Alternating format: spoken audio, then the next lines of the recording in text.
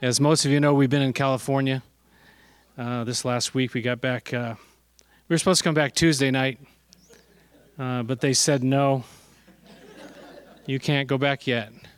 So we had to postpone until Thursday night. We got back very late Thursday night. But, Paula's sister passed away, and we kind of want to share. I want to share this most important thing about life beyond this life. And really that's kind of what I want to talk about today, because it's something we all face. And it's very, very real. I also want to say that Jess's grandmother, who we've been praying for, passed away last night.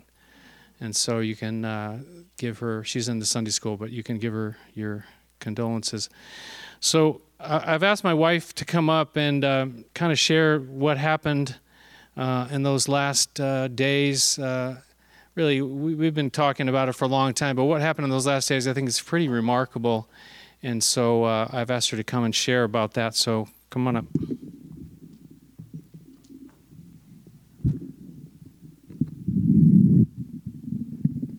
She's a lot shorter than me. Let's see, this should be about right.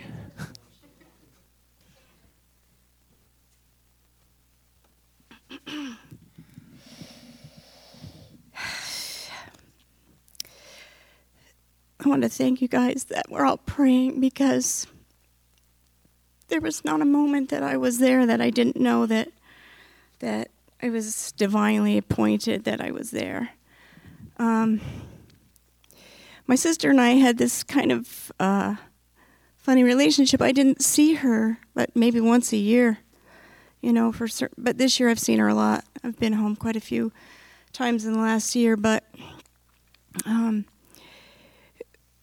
our relationship was just at a spiritual level. It was like that was my role in her life. I knew that. She knew that. We all knew that. I have three sisters. But this was my role in her life. It was just like that. We all had a different role in her life, but that was mine. And so in going there, before I left, I could have left sooner, but I felt like God was really telling me that I needed to store up within myself His comfort, that I needed to be prepared for what I was going to walk into. You see, because my sister, I don't know if she's there, she is. Those are my three sisters. And my sister had rheumatoid arthritis for 20 years. Severe, severe, severe. Obviously, you can see that she's very twisted. Her frame was very twisted. Her body was racked with all kinds of conditions, problems that were as a result of that. But one of the things was that her body, you can't really see there, but she was covered with sores, really awful sores, to the point that they had gone through and her bones were exposed and sticking out, and really, really bad. So when they called me to tell me that they felt like something was going on, but they weren't sure what, and I made the decision to leave, when Terry found out I was coming, she said to my mom, I can't be excited that she's coming this time. And she had been before that. She was very excited I was coming, but Terry had a tremendous amount of fear. Fear and anxiety controlled every decision that Terry made in her life, and that was probably the most horrible part of her life. It was just tremendous. And so when she knew I was coming, she knew what that meant. And so when I first got there, I walked in the house and she saw me, and I kissed her, and she said, "I'm not doing very well. You and I need to talk, but not now." And so I said, "That's okay. We can talk tomorrow." But by the next morning, she still wasn't ready to talk. And by that afternoon, we still hadn't talked. But what happened was she realized she was dying. And when she realized she was dying, she just completely freaked out. Totally, completely just freaked out. Started screaming and yelling. Just completely freaked out. But yeah, I was there for that. And I just grabbed her, and I was just said to her, you know what, Terry, you are dying. You are dying. Richard always says to me, when we talk about that, he always says, well, we're all dying. But I said, no, Terry, you are dying. This is time. And I knelt down beside her, and I just started praying for her, and I just prayed and prayed and prayed, and she was pleading with Jesus to take her, but it wasn't time yet. So as that day we called, we got the family together again, and everyone came and said their goodbyes.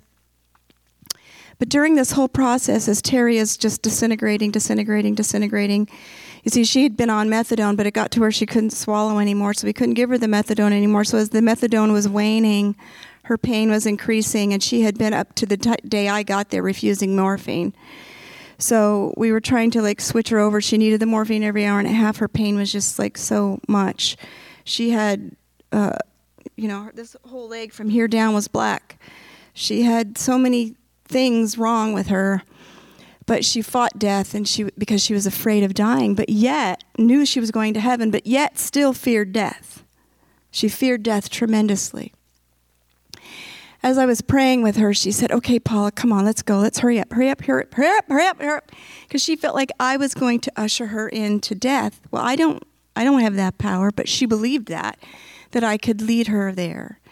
And she kept saying, hurry up. Whenever she said, hurry up, that meant she was really afraid, and we had to do this thing as fast as we could because she was too scared to do it by herself. So we had to hurry. But we couldn't hurry her death because it wasn't time yet. So as the days were passing and things were happening, the family watching her just struggling, and went on for three more days. They wanted to do something to make it quicker, when really it was the family who was suffering. Terry wasn't suffering as much. Terry had lived in pain for so long that it was normal to her. But they wanted to do something. They wanted to make this thing happen. And that morning I had gotten up and I was reading in my devotional, and it just was about going through sorrow and storms. And one phrase that stuck out was, you can't knock down a tree that God planted. In the midst of a storm, if God planted that tree, we can't knock it down. So they kept talking to me about how we could do this. How are we going to make this go quicker? How can we make this happen? Let's talk to hospice. Let's do this. Let's do this. And I kept saying to them, we can't knock down a tree that God planted. And I was irritating them so much. I was making them so mad. We cannot knock down a tree that God planted. It was just like my mantra. I was just saying it over and over again. We can't knock down a tree that God planted. We don't hold the power of life and death in our hands. It's not up to us. God has a purpose in everything, even in this every minute of what's going on here. So they continued, talking, all this stuff is going on, and I'm sitting outside with my sister, and she's like, this is ridiculous. We keep telling her, Terry, go to the light. And she said, but the light's not there. And I said, how do you know? How do you know the light's not there? And it was just like this. It's just like something just fell on me and just out popped in my mouth. This is the day that the Lord has made. I mean, wasn't like it just popped out. This is the day that the Lord has made. And she said something, she had some remark back to me about that. And I said, no, this is the day the Lord has made. But I didn't know at that point, but I just knew that suddenly I had this tremendous peace. And I knew that I knew that whatever they did, it didn't matter what they did, that I was just not supposed to get in the way of anything, but that God was going to show himself. He was going to reveal himself in this place. And so they had, she had these giant sores that if we had pulled the bandages off, she would have bled out. That was the reality. They could have given her extra morphine, and they talked about all of these things. I mean, because they wanted to save her. I mean, obviously, if you saw what she looked like and what she was going through, you just want to save her. You want it to end because it was so bad. Death, one of the things that I love so much about what we do is being able to be with people when they pass. Because death can be bittersweet. There's that bitterness of death, and there's a sweetness of death. But when you're a Christian, you can understand that. When you're not a Christian, you can't. But the bitterness, the stench of death, it smelled so bad in this house that we had to have all the windows and doors open and the fans blowing out because it was just so overwhelming. And death was just suffocating them. But yet within me was this like growing this confidence, this God confidence that he was going to do something. And I could never really, it was just like blowing my mind because I was so at peace. There was such a peace in me. And so they, did all these things. But yeah, I knew that nothing was going to happen. Nothing, my sister was sitting over my sister, breathing for her and doing all these crazy things are going on. I called him up and I said, I don't know, but you just better pray that this one gets off of her so that I can get over there to her. So finally, all this stuff ends, and I get to my sister, and I sit down, I climb up in the bed with her, and I'm talking to her, and her husband, I had a Bible that had been open there all day long, and I had it open, Psalm 27, and I had all these verses that just had come to me that I was going to read to her, and it was really about fear. It wasn't about it wasn't about salvation, because I knew Terry was saved. We'd already had that conversation. I knew that she wanted to go to heaven, but her fear was so overwhelming that it was like, I think it was keeping her. So I sat down with her and I read all these different verses to her, Psalm 27, Psalm 23, Psalm 21. And then as I was reading them to her, I was explaining them to her. It was like we were sitting there doing a little Bible study. And I was explaining them to her. And the last verses I read to her were Psalm 16, 5 through 11. Lord, you have assigned me my portion and my cup. You have made my lot secure.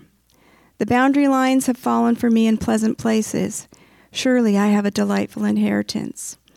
And that was something that Terry and I understood, because she had told me at one point, I will never blame God for this, Paula. I could never blame him. He has been so good to me. And her suffering was extreme. I will never blame him. I could never hold blame to him, because I feel like my life has had a purpose and a meaning, and that it's going to impact people. I believe that. No matter how bad it is, I will never blame him. So that was something that we understood, that she knew that he had put boundaries in her life.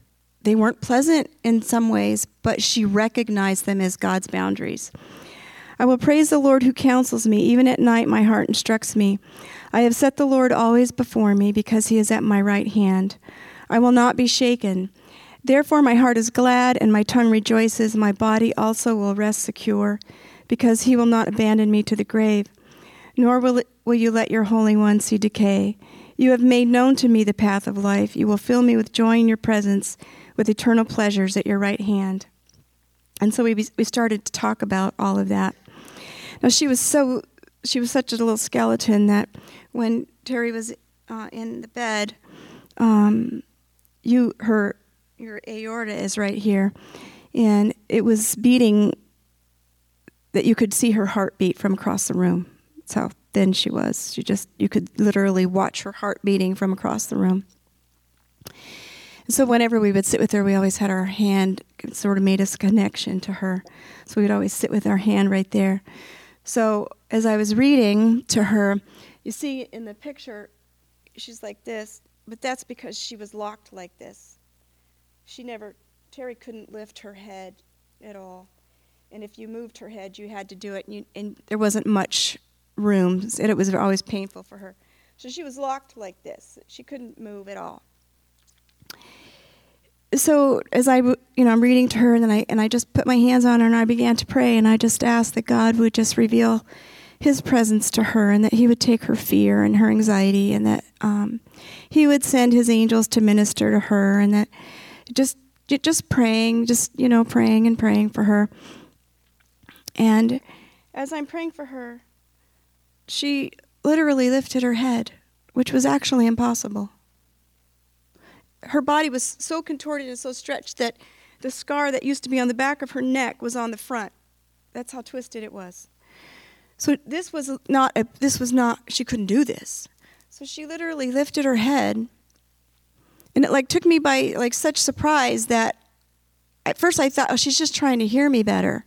So I got closer to her, but then she looked up, and she was just looking up, and I just saw this like flash of recognition, and she opened her eyes. And I saw this flash of recognition on her face, and then she just jutted her little chin forward as in response to something. And as she did, just in that instant, her heart stopped beating, and she was gone and in the presence of the Lord. But the thing about it was, across the room, my sister and my niece were sitting, and they were watching me, and they were talking about this. And when behind me, across the room, they're saying, "Isn't it amazing when Paula is here, how different she is?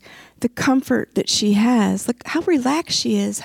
Just kept talking about it. And it really is nothing about me, because usually I bring more agita to people's life than anything else. But it wasn't me. Do you know what I mean? But I represented Jesus to her. I only brought her comfort because I represented Jesus. I only brought any of them comfort because I represented Jesus. It wasn't anything special about me. And so as they're saying that, they're watching her, and they're saying, "Look at her. Look how peaceful she is. Look how happy she is." And then they saw that too. They saw that lifting. They saw that looking. And they said, "Look at her face. Look at her face." And I was like, she's with him. And then in that, because of all the other craziness that was going around, because let me tell you what, I have the family of families. They all said it was God. They all saw God, and that's what I prayed, that they saw God. And my niece, that she's a hospice nurse, she said to me, "Aunt Paula," she said, "I used to think it was morphine." She said, "But I don't believe that anymore. It was the power of God." Because my sister literally had enough morphine in her that it should have killed her days way before. She had so much morphine in her, she should have been dead. But it wasn't. It was, and they all kept saying that. It was God. Glory to God. Glory to God. And there was like, all in the same moment, there was just grief and joy mixed together, but everyone, believer or not, was praising God because they witnessed that, what it was to go in peace and be with the Lord. And so that's all. There's so much more. He has this whole list of miracles that happen. But just that. And I want to thank you for your prayers. If, Terry would have thanked you for your prayers, and she knew that many people here were praying for her. So God bless you.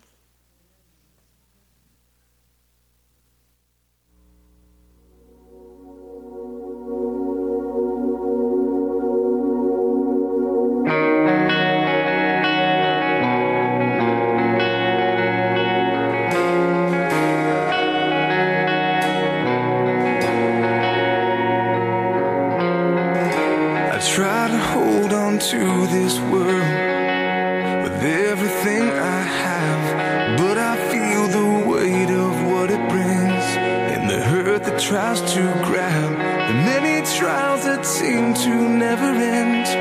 His word declares this truth, that we will enter in this rest with wonders anew. But I hold on to this hope and the promise that he brings, that there will be a place where no more suffering. There will be a day with no more tears, no more pain, and no more fears. There will be a day when the burdens of this place will be no more. We'll see Jesus face to face. But until that day, we'll hold on to you always.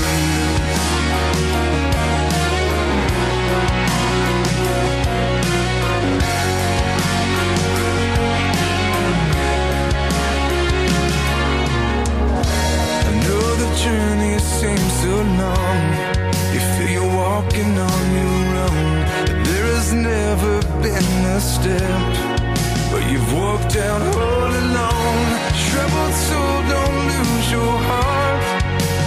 joy and peace he brings, and the beauty that's in store outweighs the hurt of life's sting.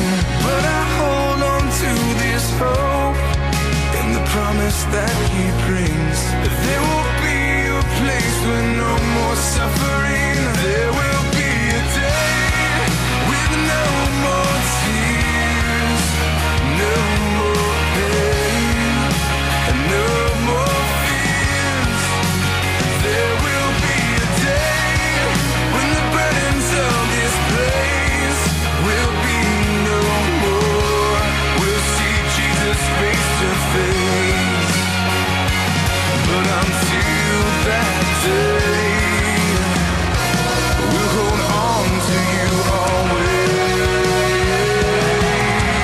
I can't wait until that day when the very one I've lived for always will wipe away the sorrow that I face.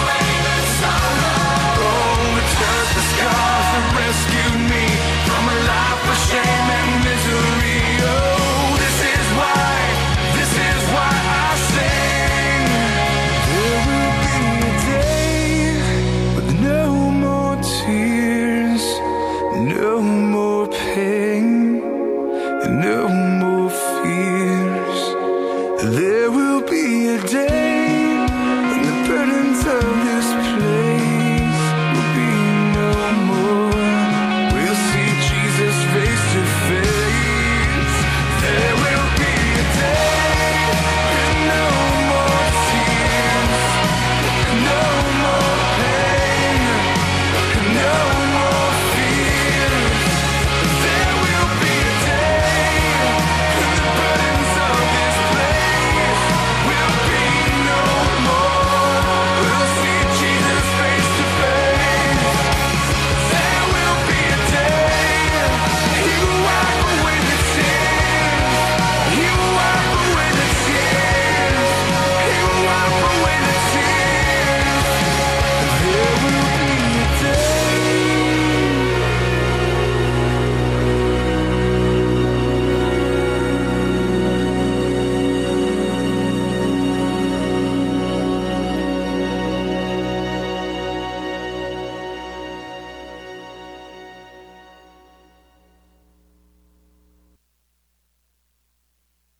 Second Corinthians chapter 4. We'll bring this down just a hair.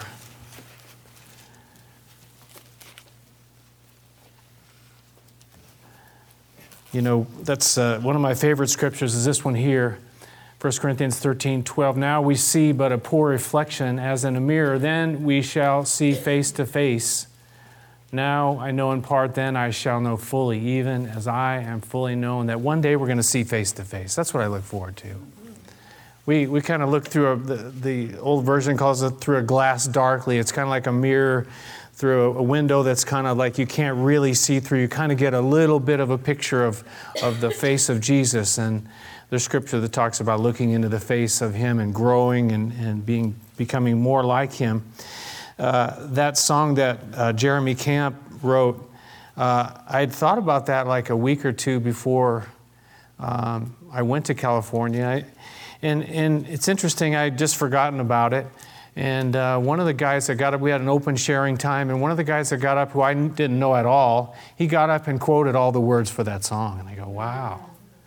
I didn't know him. He was definitely a believer, and he just shared the Lord with these people. It was incredible. It was a tough crowd at this memorial service. They asked me to do it. And I go, oh, man. But his words had a big impact and kind of like opened the whole thing up to really the future, really what I want to talk about today, that we have hope beyond this life. But you know, I debated with myself. Do you ever do that? Debate with yourself? I don't know who's going to win this debate. It's either me or me. One of me is going to win. But I debated whether I should go into this and share this and take a Sunday to do this. But you know what? It is so relevant to every one of us, because this is reality. This is truth. That we're all going to face death. That death is true. That it's the great equalizer. Somebody wrote this, because regardless of your income, your nationality, your sex, your age, or any other factor, every human being still has that one thing in common. We all die. Every single one of us. That's our common denominator in this life. In Ecclesiastes, Solomon said all share a common destiny. Speaking about the fact that we're going to die. Say, well, he's kind of morose. Why are you going to talk about all this? Because for me, what Paul has shared about and what I believe the Bible declares is the hope that we have as believers. That we have a hope beyond this life. That doesn't mean we don't struggle, we don't suffer, because we do. I do. But we're going to die, and we need to know that. We need to realize that. We need to be prepared for it. There was a guy named Philip of Macedon, and he was the father of Alexander the Great. You've heard of him, I'm sure. But he actually commissioned one of his servants to stand in his presence each day, it says, and say this to him, Philip, you will die. You want to be reminded of that every single day. You will die. And we're all going to face that. We don't know when. It's in God's time. One of the Psalms that she spoke about, actually Psalm 31, was the fact that David says, my times are in your hand. My time is in God's hands. I don't set the time. I don't, when we start to play around and play God is what we do, and people do that. It's some horrible things that happen in this world. Abortion being one of them. When we play God and we take it into our own hands, horrible, horrible. There was another guy, King Louis XIV. He decreed that the word death would not be uttered in his presence. We can do that too. We can pretend it's not going to happen to me. It's not going to come. But you know what? It is going to come. It has to come. It's reality. It's the truth. Psalm 90, the length of our days is 70 years or 80 if we have the strength. Yet their span is but trouble and sorrow, for they quickly pass and we fly away. Teach us to number our days aright, that we may gain a heart of wisdom. It's reality. This is the truth. This is what's coming. Sometimes it feels that way, though, doesn't it? That their span is but trouble and sorrow. You ever feel that way? But really, compared to eternity, it's just a drop in the bucket. It's just a blip on the screen compared to eternity. So you and I need to keep this in mind, and it's something that we all face, that the people around us, our family members, the people we work with, the people we share lives with, we are all going to die. We need to be ready for this. You see it all over the TV, you got to be ready for retirement. They got the guy with the big giant screen that rolls down, and they had big question on there. Bronson, I think it's Bronson or somebody. Help me out here. He's just a guy that went around shooting everybody up. And now you're telling people to be ready for retirement. What he needs to be telling people is you need to be ready to face what's beyond this life. You and I need to be ready to face what comes when we die. That there is hope beyond this life. I read a quote by Steve Jobs, and it said that this is some years back. He died in, 2011, I think. But back in 2005, he gave a commencement speech at Stanford. And he said this, very interesting. He said, no one wants to die. Even people who want to go to heaven don't want to die to get there. He said, and yet, death is the destination we all share. No one has ever escaped it. Now, he had realized that he had cancer. He'd been treated, and he had been, declared cancer-free at that point in time, but then, a number of years later. I don't know what happened to Steve Jobs. None of us, unless we were there at that moment in time and could see, none of us know. He didn't profess any faith in Jesus Christ. We'll talk about that, though, in a little bit. Look at 2 Corinthians chapter 4, verses 16 and following. It says, therefore, We do not lose heart. Though outwardly we are wasting away, yet inwardly we are being renewed day by day. For our light and momentary troubles are achieving for us an eternal glory that far outweighs them all. So we fix our eyes not on what is seen, but on what is unseen. For what is seen is temporary. Let me read that again. For what is seen is temporary, but what is unseen is eternal. What you and I see here now, this is just temporary, but what's beyond this is eternal, and that's what we need to understand. That's what we need to trust that we will see Jesus face to face. But look at the next verse in chapter 5. He says, now we know that if the earthly tent, speaking about the body, our physical bodies, is destroyed, that we live in is destroyed, we have a building from God, an eternal house in heaven, not built by human hands. Meanwhile, we groan, longing to be clothed with our heavenly dwelling. Jump down to verse 4. For while we are in this tent, we groan and are burdened because we do not wish to be unclothed, but to be clothed with our heavenly dwelling, so that what is mortal may be swallowed up by life. I love that.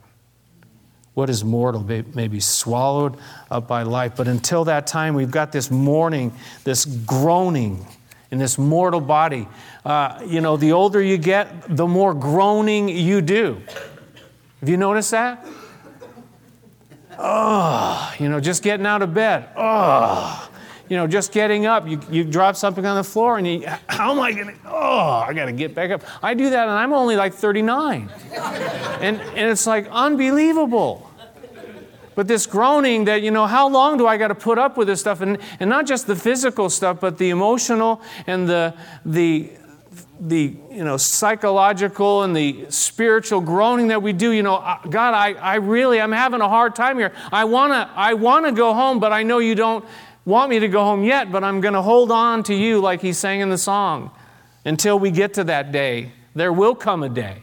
But until then, we hold on. Until then, we keep our eyes, he says there, to fix our eyes on what is unseen, not on what is seen. If we only look at this life and the suffering and the trials and the troubles, all we're going to be is depressed. All we're going to be is it's horrible. But we have the hope. Again, death is not the end. We have a hope beyond this life. And there's only one way to have that hope. I have to make that so clear. Speaking to that crowd of people that were there, it was standing room only. There was some 300 people that showed up. She had touched so many people's lives. But you can talk about this, and I see this kind of common now. They're in a better place. Everybody says that, even if they don't have a clue what that means. They're in a better place. Well, are they? And what makes the difference? What gets us to that place? As I said to them there, it's not automatic. It's not that everybody is going to go to heaven because that's just what happens. The Bible, which declares to us what heaven is about, makes it very clear that there's a way to get to heaven. And Jesus said that He was the way, and no one is going to get there apart from Him. There's only one way to get to heaven. Now, Terry had that hope, and you and I can too. We're going to have communion in just a couple of minutes here, and this hope that we have, it's found in Jesus Christ, in the cross and in the resurrection. In the cross and in the resurrection, that Jesus died upon the cross, He paid for our sins, that He rose from the dead, defeating death. And as you and I believe and as we trust in what He did, we can live forever beyond this life. But it's not automatic. I can't make that any clearer. It's not automatic that no matter who you are, no matter what your situation, no, it's based upon faith and trust in Jesus Christ as the Lord and Savior. Hebrews chapter 2. Why don't you turn with me there? Hebrews chapter 2, back near the back, just before the book of James. Hebrews chapter 2, verses 14 and 15.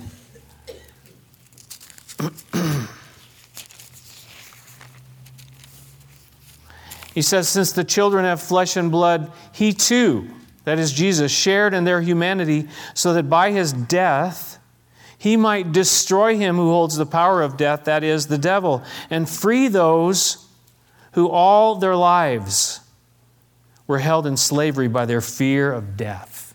See, that's what Paula talked about, this fear of death. Even though she knew, she trusted in Jesus, there was still a fear that was trying to, hold on to her.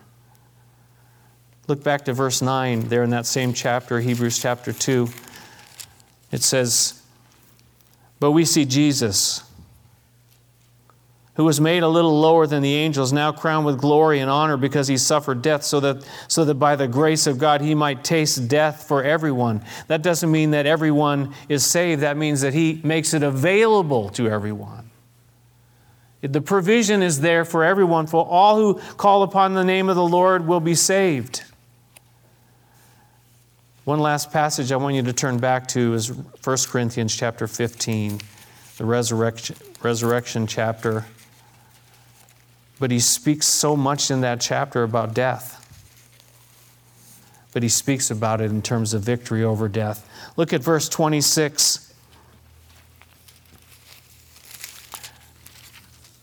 I asked one of my grandkids just to see what they would say. I said, do you know who the last enemy is? And she said, Satan? I said, well, he is an enemy, but he's not the last enemy. Look what it says here in verse 26. It says, the last enemy to be destroyed is death. The last enemy to be destroyed is death. There's two things that you and I face. It's sin and death. And Jesus through the cross and the resurrection. Look to the end of that chapter where he sums it all up, and starting in verse 54, he says, when the perishable has been clothed with the imperishable and the mortal with immortality, then the saying that is written will come true. Death has been swallowed up in victory. Where, O death, is your victory? Where, O death, is your sting? The sting of death is sin, and the power of sin is the law. But thanks be to God, he gives us the victory through our Lord Jesus Christ. There's only one way to get that victory. There's only one way to have that hope. Through our Lord Jesus Christ. We must receive a gift. It's a free gift that he's offering, but we must receive it. Greg Laurie, he wrote an article about death being the great equalizer. He said, death is the great equalizer. He said, it is no respecter of persons. It comes to everyone. And according to the Bible, after death, there are two destinations. You decide now, not later, not after death, which destination it will be. You decide where you will spend eternity. And he said the two options are heaven or hell. Very direct, isn't it? I think we have to be clear. We have to be direct. I think we have to make it as clear as we possibly can, because there's so much of this vague, we're all going to get there, and there's many paths that lead to heaven, and we're all going to, no. Jesus Christ is the way, the truth, and the life. Maybe you haven't made that decision yet. Maybe you're still thinking, I'm going to get there one way or another. No, there's one way, all right, but not another. Right. I'm going to get there one way, and that one way is Jesus.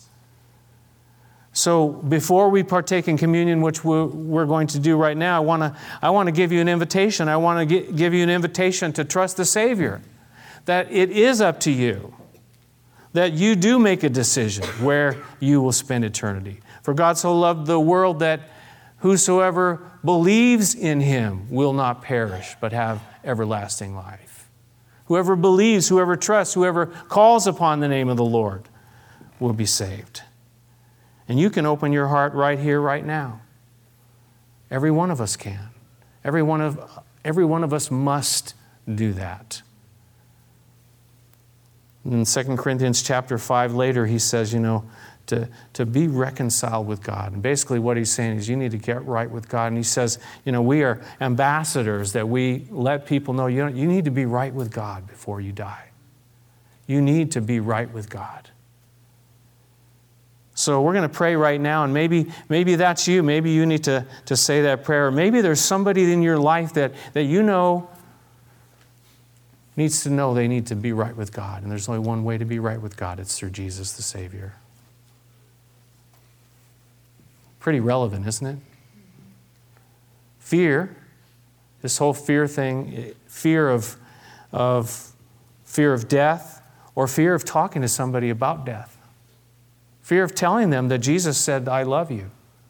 I came for you. I came and died for you. I rose from the dead. Fear to let them know that there's hope beyond this life. We can't let fear stop us.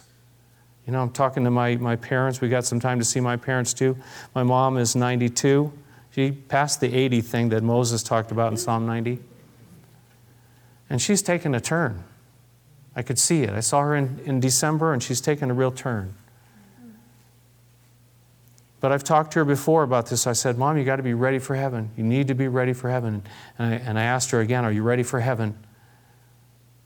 I asked my dad, he's 80 something, 84. And I said, I said, we got to be ready for heaven, Dad. Because none of us know the time. None of us know the day. None of us know the hour. But I said, it's just through Jesus is the only way. It's the only hope we have, that he died for us. And he says, I know, son. I know, son. Let's pray, shall we? Father in heaven, we thank you as we think about the great gift of hope that you gave to us, the gift of your Son Jesus, that you so loved the world, that you desire every one of us to be with you in heaven forever and ever. That you gave your only begotten Son, that whoever would believe in him would not perish, but have everlasting life in heaven forever and ever and ever. And we will see you face to face. And so, Lord, for those of us that have already made that decision, we've humbled ourselves, we've put our pride aside and said, okay, I'm pretty much done trying to get there on my own.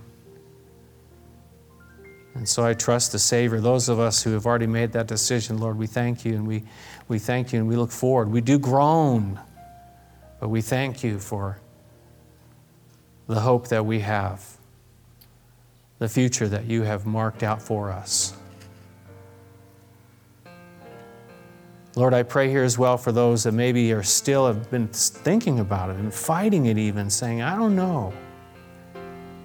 I pray for them today, Lord, that they would recognize the Savior, that Jesus came and gave his life. There's no other person that came and gave his life for the sin of the world. There's no other person that came and rose from the dead, defeating death. And when we reject and when we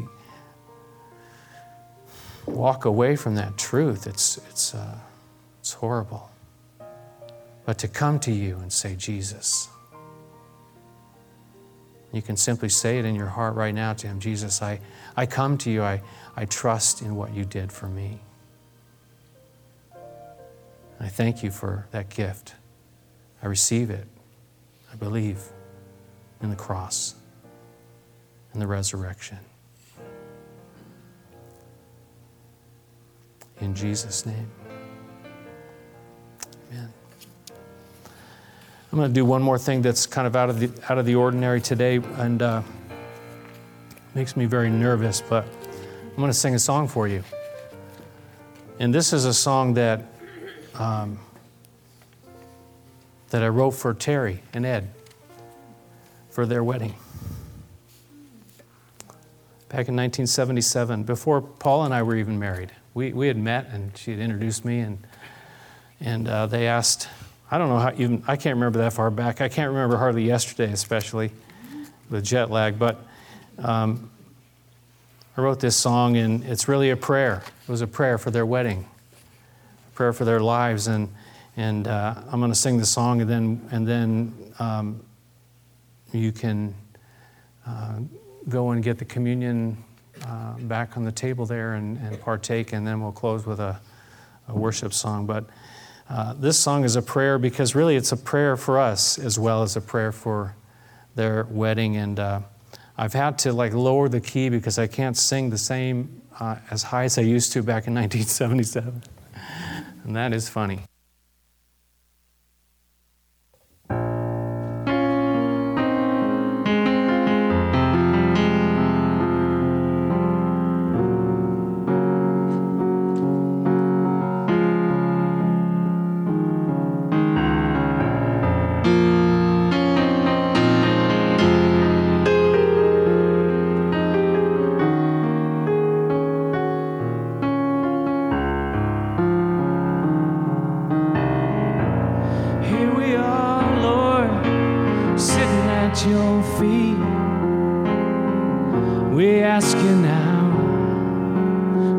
This day complete.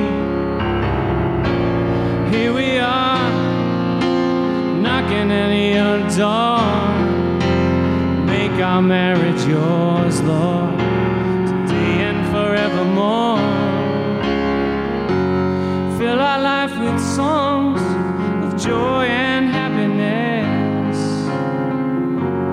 Fill our hearts with love. Jesus, your love is the best. Be with us today and forever say you'll stay. We ask you, Lord.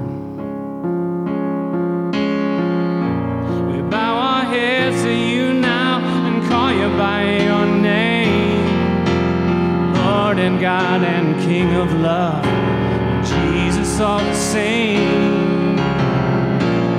Here we are for you to sign and seal. Only you can make it right. Only you can make it real. Help us through the hard times and let us know you're there. No matter how life unwinds, each other we will share. Oh, keep our love brand new in all that we go through. We ask you, Lord. Hear our voices, hear our prayer. Show your love and show your care. Let us listen, let us hear, without doubt and without fear. Be our Father, be our friend. Life with you can never end.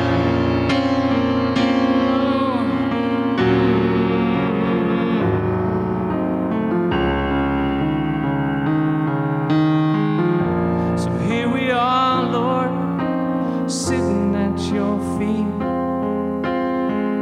We ask you now to make this day complete. Here we are, knocking at your door.